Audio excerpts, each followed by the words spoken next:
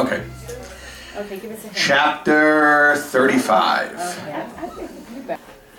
And we're starting not only a new chapter, but really a new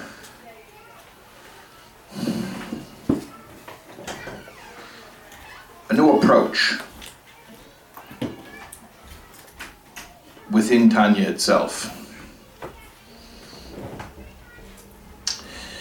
Remember when we started in the first class and we spoke about Tanya as an instructional book, as a practical book, as a book written by a master who is putting all of his personal guidance that he has to offer into text form and giving you the experience of being coached through your own development.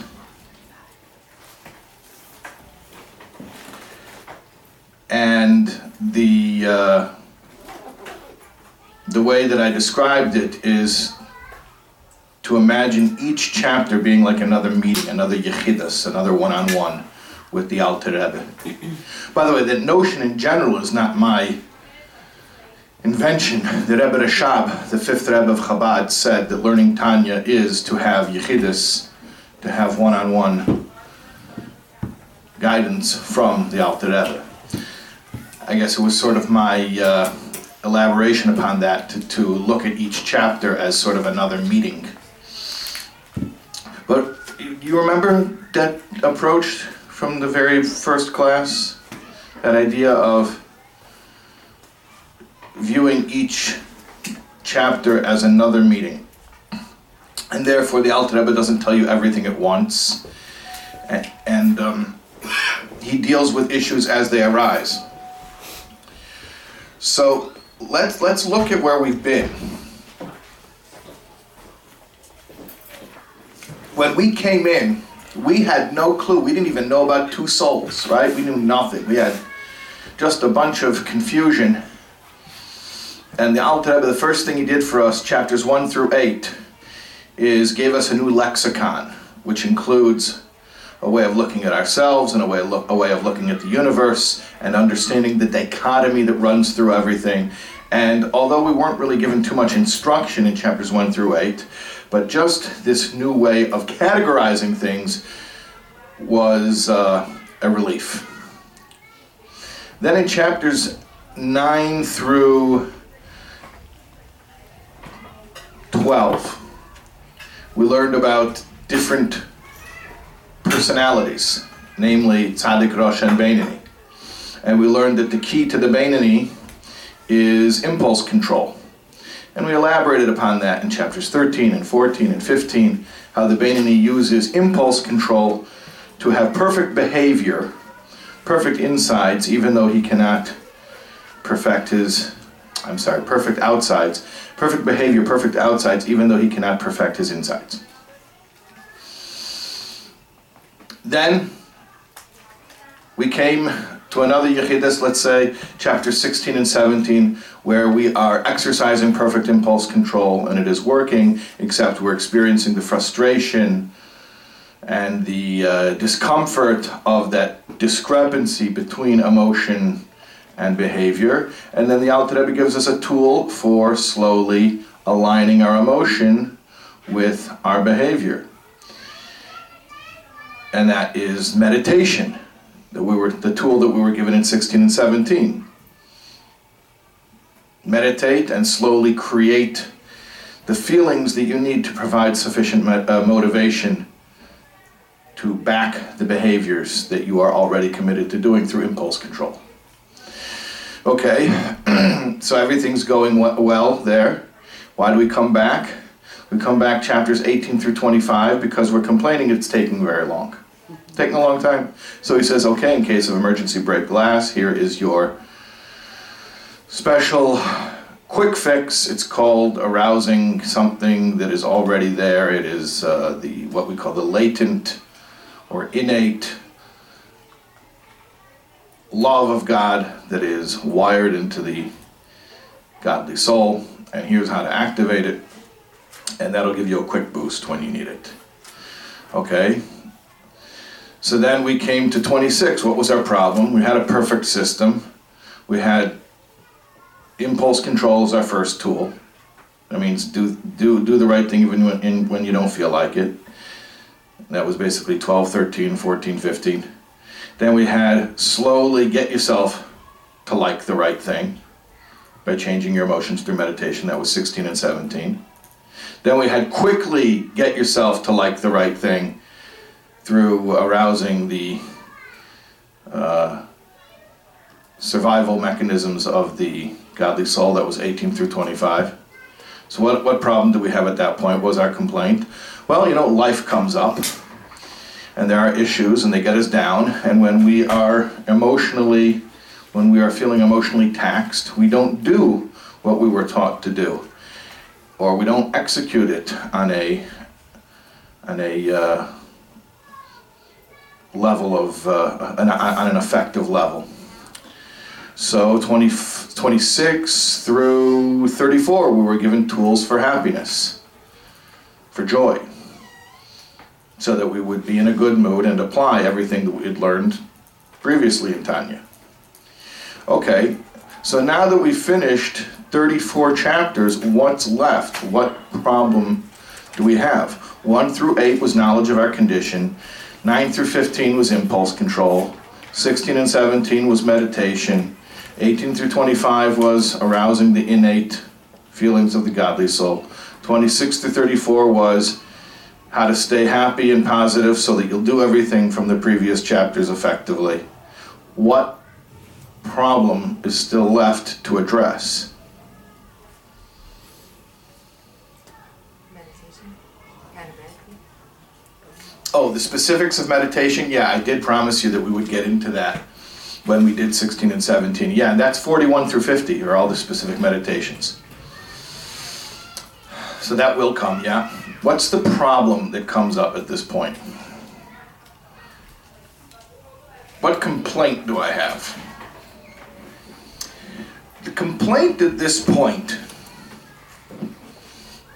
is a philosophical one.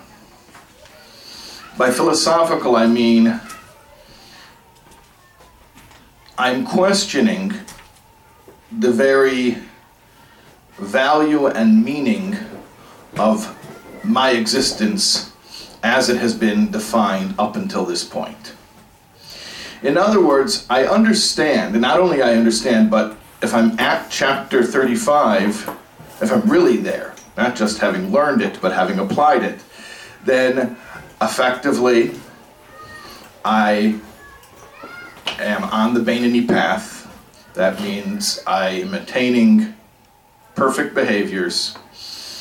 I'm slowly grappling with my emotions, even though I know I will never align them completely with my behaviors. And it's working. And I'm happy while I'm doing it because I have 26 through 34. So it's all working. What could I possibly complain about at this point? Why am I coming back to the Alter Rebbe for another Yechidus? And the answer is because at this point, I question the value of it all. From a philosophical standpoint. In other words, what's the point of it all? Okay, I get it. Not only I get it, I'm doing it. And I see that it works. But what's the point? The way that the Alter Rebbe has defined my goal in life, I understand that while I will achieve behavioral perfection, not only I can, but I'm expected to achieve behavioral perfection, I will never settle the inner conflict. That will never be completely settled. That will always continue to be a struggle. So the internal battle continues to rage, and I don't have any promise to the contrary. I have sort of an indication that it's not going to ever end. If it were to end, I would be at Tzaddik, and I already was told that's not the path that I'm on. So at this point, I'm questioning philosophically, not practically. Practically, I know that it works. I'm doing it. I'm questioning philosophically at this point, what's the value of it, of a life like this? Because you're closer to Hashem. Your dvikas to Hashem is stronger. It has more connected. You hope. So your attempt to answer the question is, it's bringing me closer to Hashem, and let me play devil's advocate because I want to put myself into the mind of the person who has this problem, which is closeness to Hashem. What's closeness to Hashem? You mean like the tzaddikim who sit and they meditate and they enter a state of ecstasy? I don't have that. You know what I have? I get up in the morning, I barely feel like doing the right thing, and I force myself. And the Alter Rebbe told me, good boy, you did a good job. Well, you know what? He's telling me it's a good job because he defines success for me, but basically what he's given me is a modified version of Judaism. I know what big boy Judaism is. I see the tzaddikim, the ones who are able to meditate and enter a state of rapture and feel absolutely attached to Hashem. And I don't have that blissful experience. So you use the term dveikus. I don't have that dveikus experience. My bliss, I know where my bliss comes from. Places where my animal soul feels gratified. So yeah, I'm a good boy and I do what I'm supposed to do, and sometimes I even enjoy it a little bit. You know, I have some feelings, like we talked about in chapters 16 and 17. They're not full-fledged emotions. They're more tvunos, what we call tvunos, appreciations, that, yeah, I get this, I can see why I do this. But I'm definitely not having the experience of Judaism and the experience of attachment to Hashem like a tzaddik is, and therefore I'm questioning the value of it all.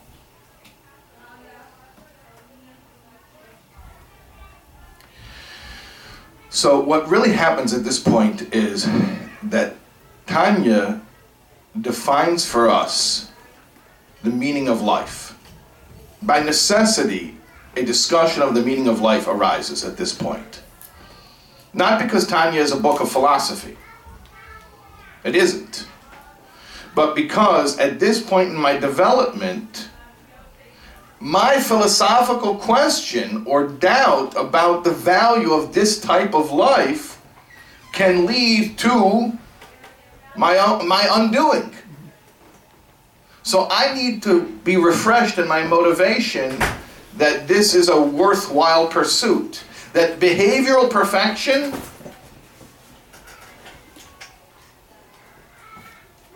is a worthwhile pursuit even when the internal conflict will never be resolved. If you're a mom and you believe that, you know, if you believe that everything that you're taught, yeah. I think it may be hard for us to imagine some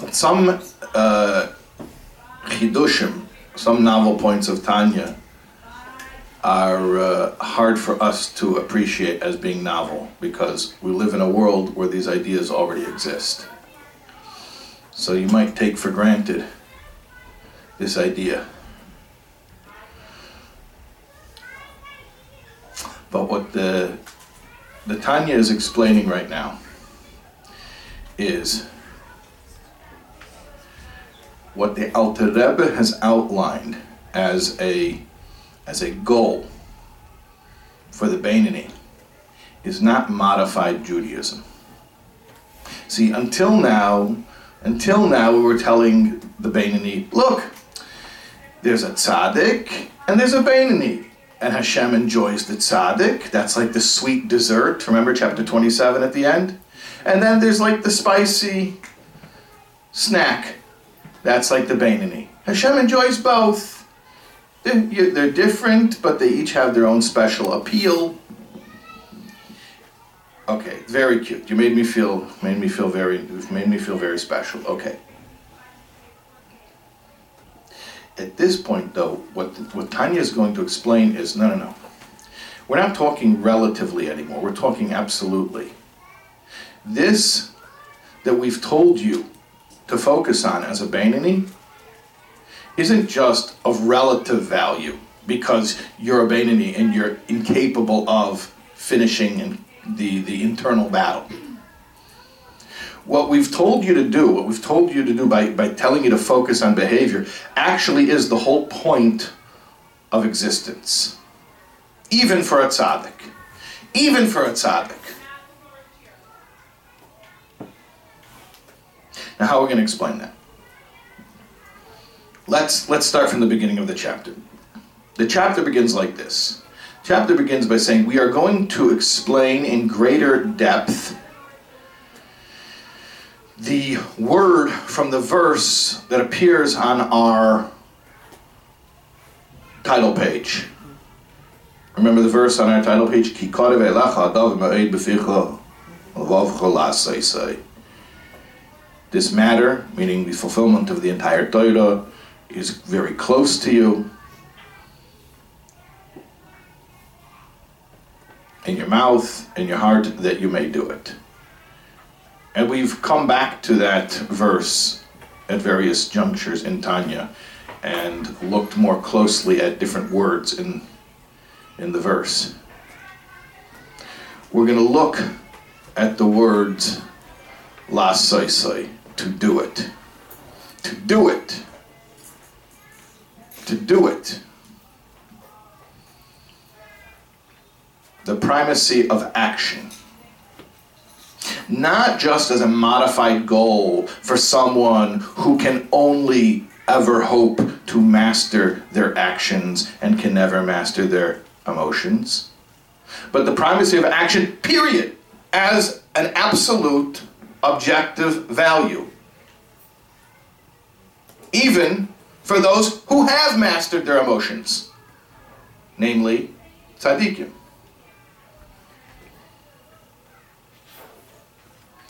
This shall be the comfort for the Beinoni, says the Alter Rebbe. He calls it a comfort. He calls it a nechama. This chapter is the nechama, is the comfort of the Beinoni. The Beinoni who feels existential angst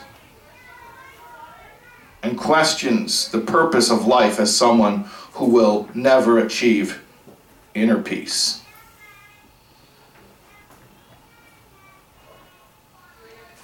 What do we tell him? There's an interesting passage in the Zohar that analyzes a verse from the Proverbs of King Solomon. And the verse is analyzed by a persona in the Zohar known as the Yenuka. The Yenuka was this little kid. Yenuka means a child. And the Yenuka is this interesting persona. He's this precocious child who appears at different places in the Zohar and offers deep insights. So the Yenuka says like this. King Solomon, Shlomo Melech, said that a chacham, that a wise person, einav b'roshoi, his eyes are in his head. And the Yenuka, precocious little child that he is, he asks a funny rhetorical question. A wise man's eyes are in his head, and where are everybody else's eyes? Not in their head. Rather, what it means is this. A wise man's eyes are on his head. He's watching his head, not his physical eyes, his mental eyes. He's monitoring his head. Okay, that still needs explanation. There's a metaphor of a man or a woman, a Jew, as a lamp. Not an electric lamp. They didn't have electric lamps in King Solomon's time. A lamp. A lamp has three main parts. The oil, which is the fuel. The wick, which is something for the flame to hold on to and to draw the fuel in it or through it. And the flame, obviously, that's the functional part. The flame is what gives the light. The oil, the wick, and the flame.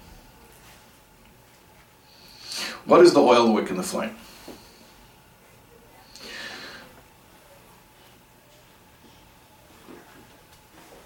the oil, the fuel, are mitzvahs. The wick is the body. Through the body you draw the mitzvahs. And with the body, it gives a place for the flame to hold on to. And the flame is the godly light, the Shekhinah, the presence of the Shekhinah in this world that is generated by each one of us by doing mitzvahs. So those are the three components of the metaphor. I will tell you that I have found in my travels, in my various different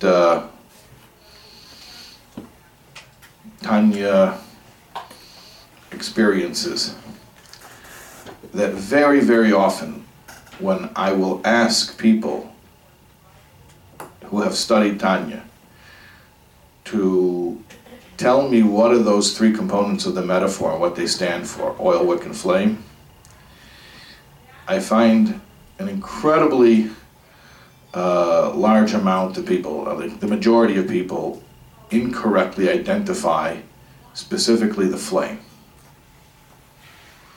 And I often hear people say, the godly soul.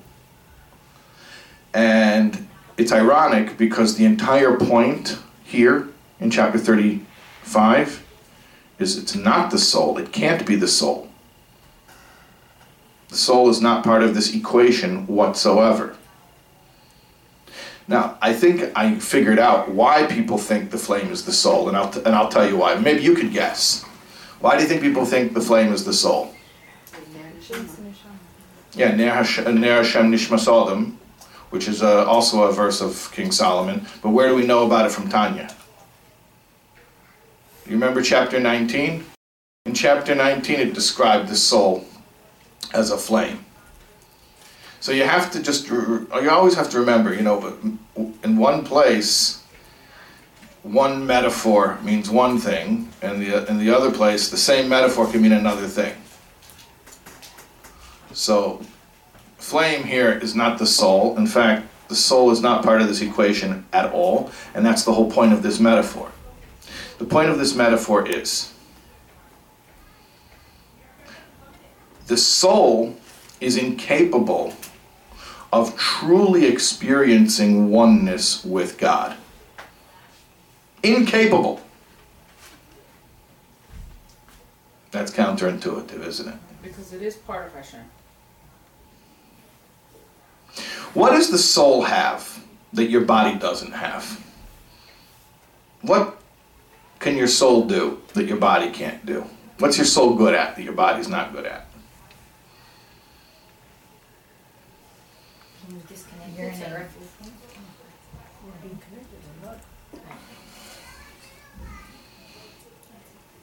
Your soul is good at perceiving godliness. Your body is good at perceiving physicality. Indeed, that's why when the soul needs to go experience its reward in the world to come, meaning in the paradise of Gan Eden, it needs to be disembodied, because the body would block that experience. So the soul is really good at perceiving godliness. And the soul... But I thought it is godliness. I thought it's chelik elokam mamish. Yes, but that's what we call it, that's true. But remember what we spoke about the soul back in chapter 3. The soul has 10 faculties. And what are those faculties? There's a little review for you from chapter 3. Chochmah bin Adas are the first 3, which are cognitive. Chesed, Gvura, Tiferes, Netzach, Hod, Yesod, Malchus are the 7 emotional faculties. Basically, what is a soul? A soul is cognition and emotion. Specifically, the ability to understand godliness and to care about godliness. It's not using its cognition and emotion about anything else. The soul is an entity which understands and cares for God and experiences profound love of God and awe of God.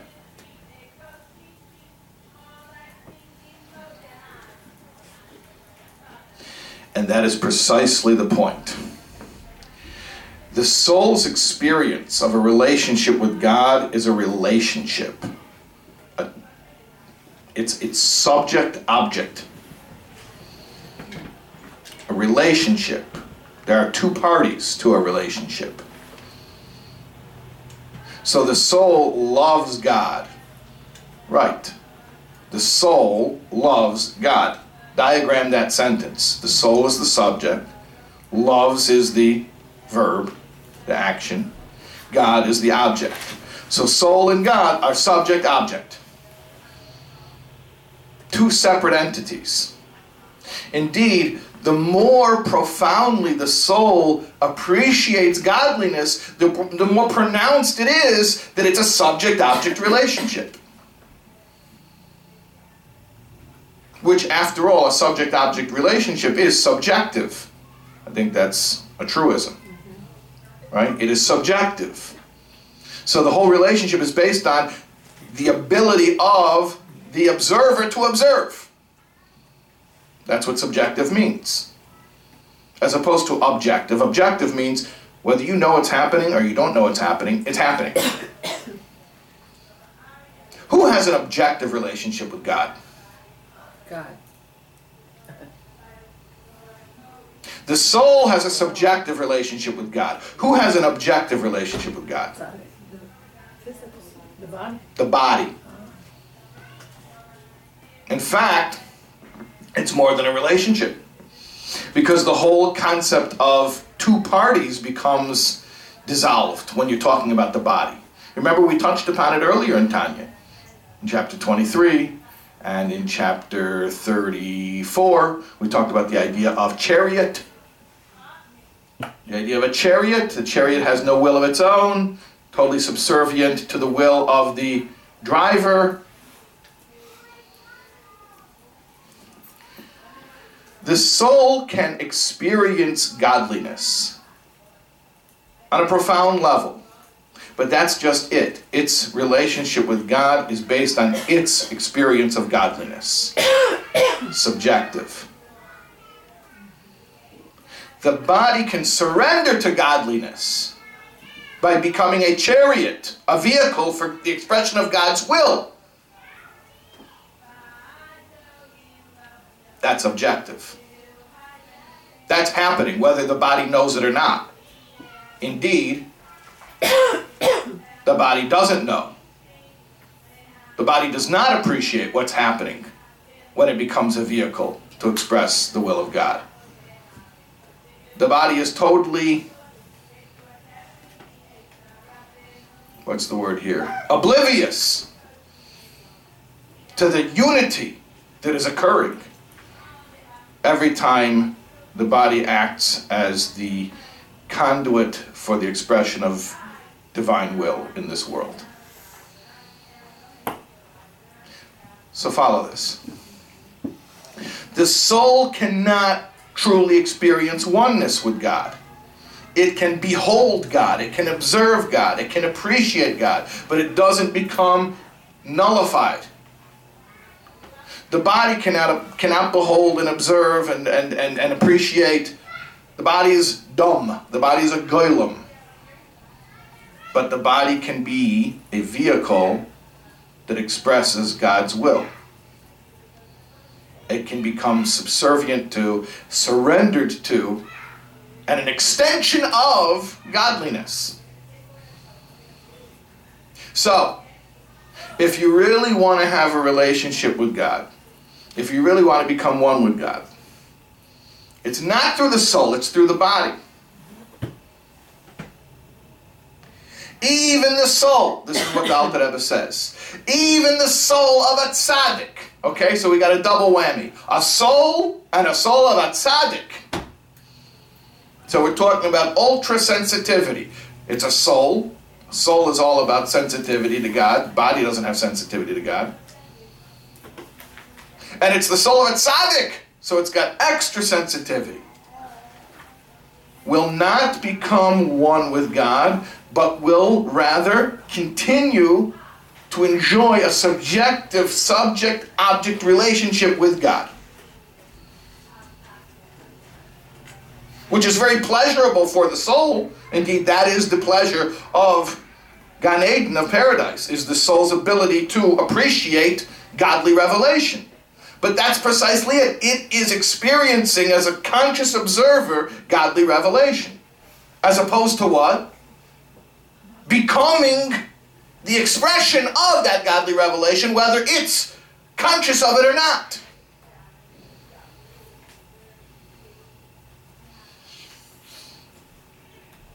So let's go back to our metaphor. You want to spread godly light in this world. You want to bring the flame of the Shekhinah into this world. You can't do it with a soul. You can only do it with a body. The soul is not part of this equation whatsoever. The metaphor is the oil, the wick, and the flame. The oil are mitzvahs. Mitzvahs are actions. The wick is the body. The body is what you use to do the mitzvahs.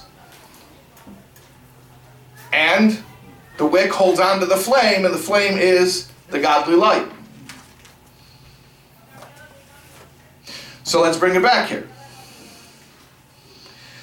The Beinoni is facing this existential crisis. What is the point of my existence as one who will only ever attain behavioral perfection, and I will never settle the internal conflict? And he feels perhaps that his whole track in Judaism was invented for him as a consolation prize. But why are we talking only about a Beinoni? What about the rest of the world? All of us. Kal v'chomer, us. Okay, a Beinoni, and how much more so someone who's not even yet a Beinoni. Exactly. Okay. What's the point? If we're never going to get there. Or, So this is the question. right. The person is saying, Beinoni, he can have... no. His existential questions Let are me not that big. No, it's actually to the contrary. No, it's to the contrary. Why? I'll explain it to you if you want. Person who's not yet a Beinoni. So I didn't get there yet. I didn't arrive yet. The Beinoni arrived. He accomplished his goal. And now he's looking at life as a Beinoni. He says, is that all there is? You want to talk about existential crisis? That's specifically the person who actually, he took the methodology of Tanya, he applied it, he succeeded at it, he did exactly what the Alter Rebbe told him to do, and he got there and he's looking at it, he says, and you know what? After all this, I still feel like the same schnook inside. I'm still so, Struggling. there's so much ugliness in here, and it's not going away. And to a certain extent, like it says in chapter 13, it's getting stronger every day. This is it. This is what life is. This is what it's all about. So at this point, he's looking for another book to live his life by. But why? But I thought... Because you know what? I came into Tanya really upset about my inner inconsistency. And the Alter Rebbe sort of like redirected me, saying, don't worry about that. Well, you know what? I trusted you for 34 chapters. Now I'm up to this point, and we haven't done anything. The inner inconsistency isn't going away. Maybe there's another path in life that will address that. Because I see the tzaddikim, and they do resolve it. Maybe I shouldn't have listened when the Alter Rebbe told me, no, that's a different category of person. Don't worry about that. You just be a Beinoni. Well, maybe I don't like that whole premise. He's questioning the entire premise of the book and of life. So he has to be told, Wojciech, this is what life's all about. Let's pretend you were a tzaddik for a second. Let's pretend not only you were a tzaddik, you were the neshama of a tzaddik. The most sensitive, most God-conscious entity there could be, you still would accomplish nothing without a body. Everything would be body-centered, even if you'd be a tzaddik. So, you're a Beinoni who's never going to accomplish the emotional, who's never going to conquer the emotional vistas that the tzaddik has. But what I'm telling you is, even the tzaddik needs to do mitzvahs. And not just as like a part of Judaism. That's Judaism. All the consciousness and sensitivity and love and awe are well and good.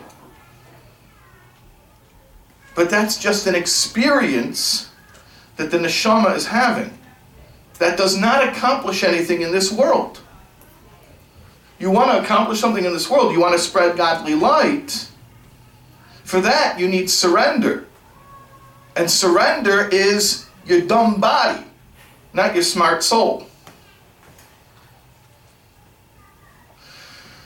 So we're comforting the Beinoni by redefining his entire concept of the meaning of life.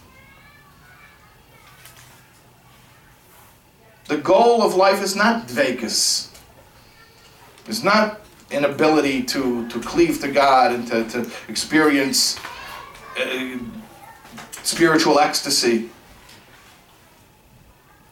The Beinoni thinks we told him don't worry about it because he's not capable of it. We told him don't worry about it because it's really not the main point of life. You understand? The Beinoni thinks we told him don't worry about it.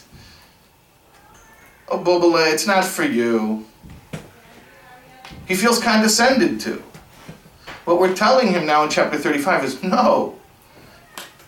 Even if you would be this tzaddik that you're looking up to right now and envying, you should know he's got to do the exact same thing. When it comes down to it, his true connection to godliness is not because of his profoundly sensitive soul, it's because of his body, which can surrender to God's will and just become a vehicle. The same exact thing I've been telling you to do. The same exact thing I've been telling you to do.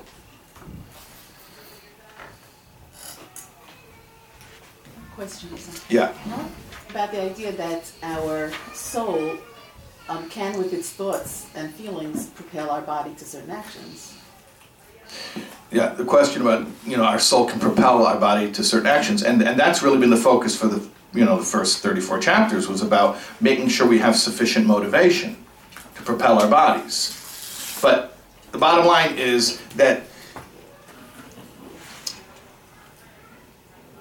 motivation to propel the body is not an inherent goal.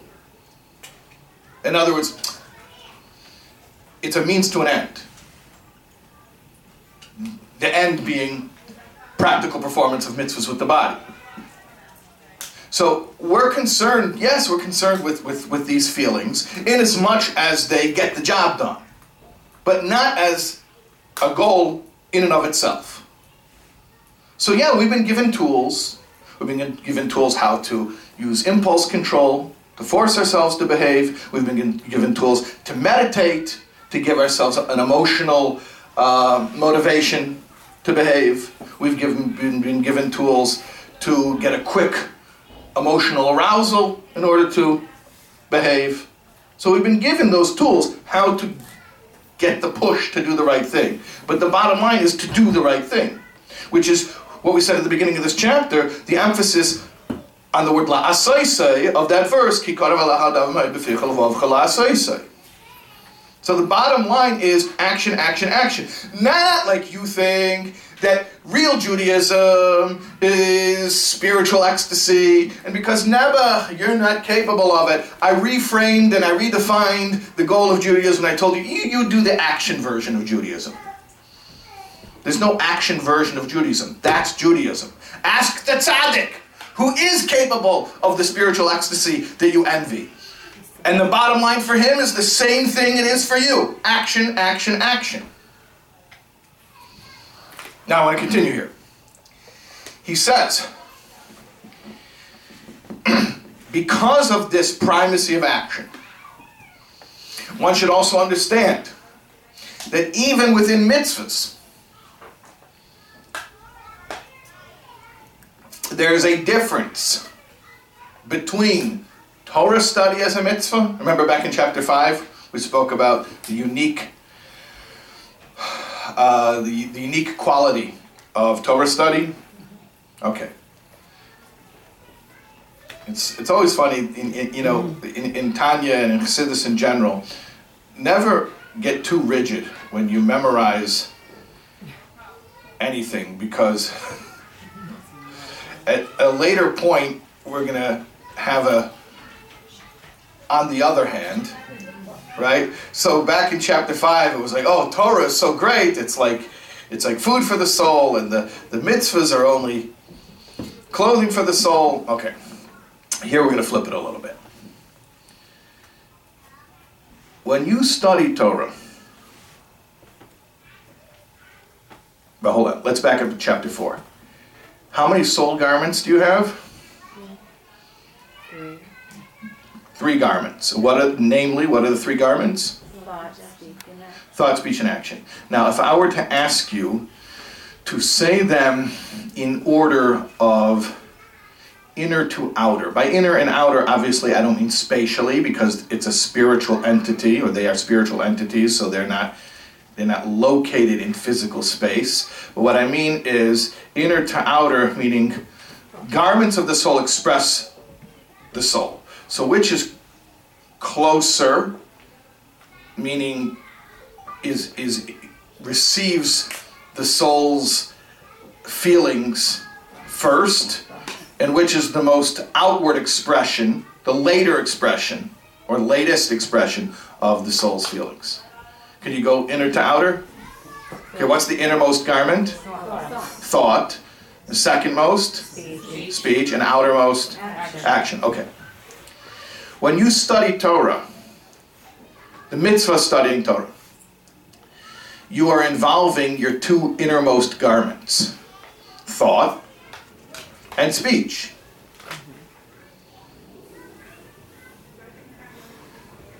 But you're not involving action.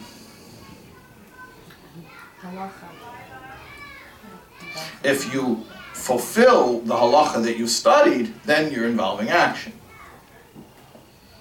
But you have to fulfill it. So it's through the fulfillment, the physical action of the mitzvah,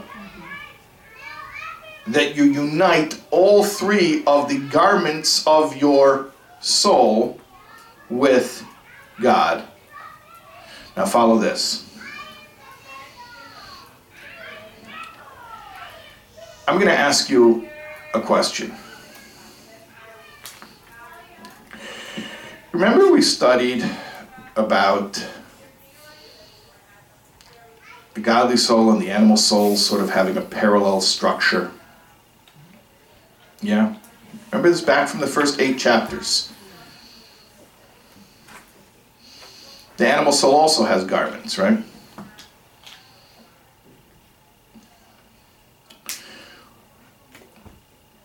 When you do a mitzvah, a physical action, by which your body becomes a conduit or a vehicle for God's will, whose garments are being used? The godly soul or the animal souls? It's a cool question, huh? Depends on your goal. It's the godly soul, because the godly soul was given the body as a gift Depends why you're doing to it. do mitzvahs. You're doing both. Yeah, actually, it won't depend on why you're doing it. No, it won't depend on why you're doing it. Well, let me ask you like this. The soul without a body could do mitzvahs? No. Right. The soul without an animal soul could do mitzvahs? The animal soul enlivens the body. No. And part of the problem is that it gets its own idea of how to run the body, but it is the energy that runs the body. When you're doing a mitzvah, what is the engine for the physical action by which you become surrendered to and a clear conduit for God's will? What is the engine? The spiritual inspiration. The body, the animal soul is actually... The body's the vehicle. I call it spiritual inspiration. What provides the power to actually carry out the physical deed of the mitzvah? Your free will. The animal Free soul. will. The animal soul. The animal soul. So follow what's happening here. You cannot transform your animal soul. The tzaddik transformed his animal soul. Like a second godly soul. Which means his animal soul now is just as sensitive to godliness as a godly soul. You can't do that. You can't change what your animal soul understands and feels. It remains, its 10 soul powers, meaning its 3 powers of cognition and its 7 powers of emotion, are all hardwired to the same old stuff they were always hardwired for. Your animal soul is still selfish and Self-motivated. concrete and materialistic, and none of that matters, because at the moment that you do the mitzvah, the animal soul has no choice but to provide itself as the motor, as the engine for the performance of that mitzvah. So even though you have not transformed the soul powers of your animal soul, its cognition and emotion, you are effectively co-opting its garments, its thought, speech, and action for an act that makes you more one with God than your soul could ever be.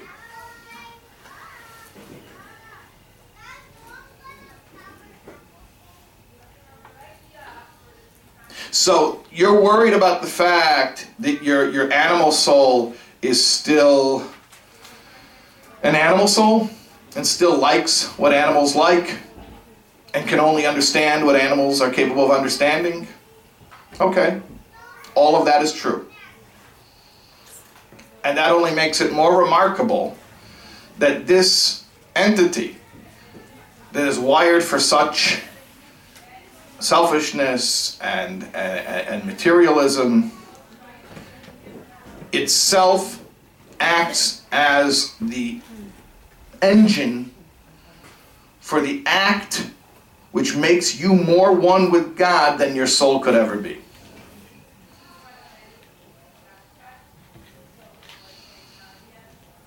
Even as the animal soul remains untransformed, its garments are being used as the vehicle to a higher oneness with God than the soul is capable of.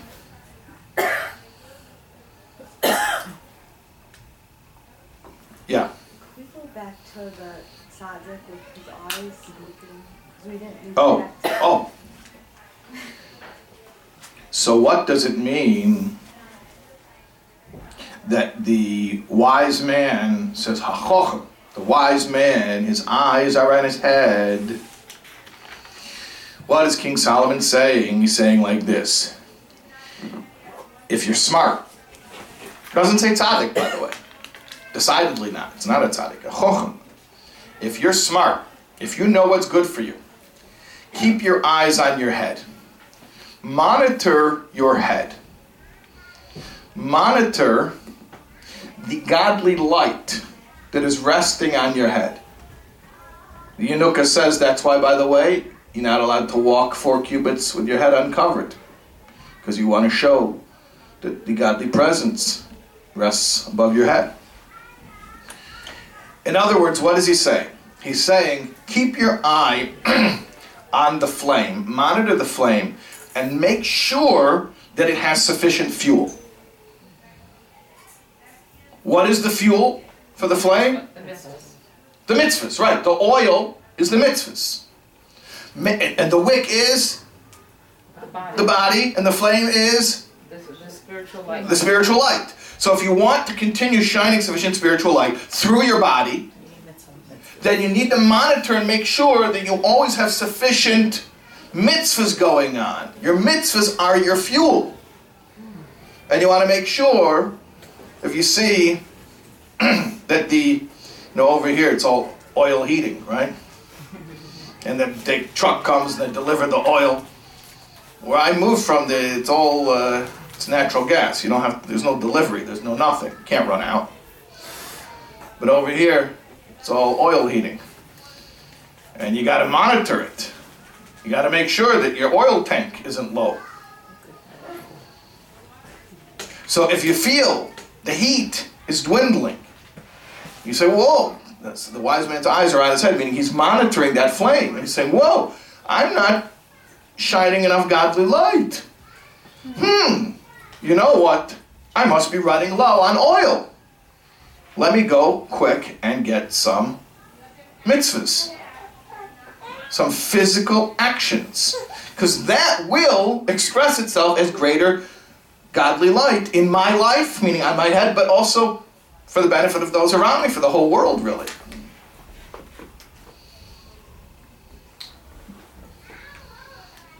The Rebbe once spoke about how the speed of light, I forget what it is, 100-something thousand miles an hour. I mean, a second, yeah. Who knows? What's the speed of light? 100...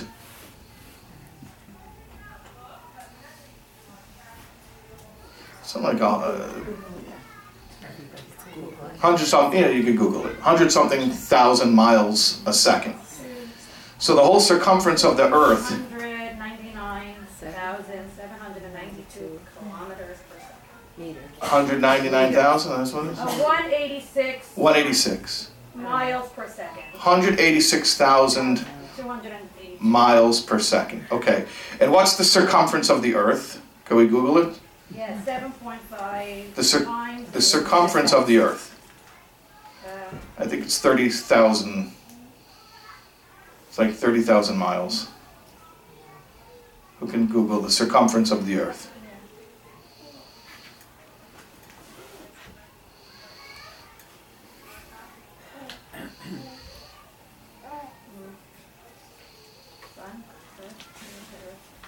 Oh, 24,000. 24,000 miles. Okay. 901 miles.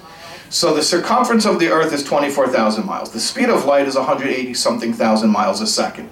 That means, just roughly, 7.5. that a light, if unobstructed, that is lit anywhere on the face of the earth can travel around the entire circumference of the earth 7 times in a second.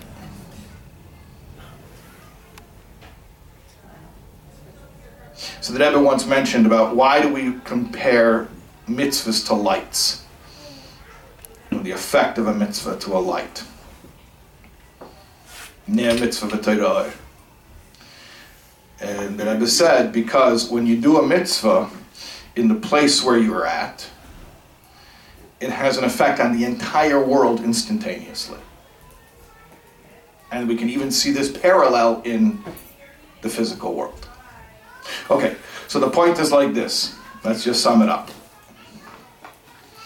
The Beinoni has an existential crisis. What's the point of it all? You've given me this action-based Judaism. Let me have the real tzaddik Judaism, where it's all about spiritual ecstasy. And we say to him, Boychik, the whole Judaism is action-based. The soul can't do it. Only the body can do it. You got the wick, you got the oil, you got the flame. That's the body, the mitzvahs, and the godly light that you're contributing in your own life, but also to the entire world. You want to do what you were sent here to do? You want to accomplish your mission here in this world? Mitzvahs, mitzvahs, mitzvahs. Not the subjective relationship that the soul has with God, but the objective relationship that the body has with God, wherein it becomes the vehicle for expressing God's will.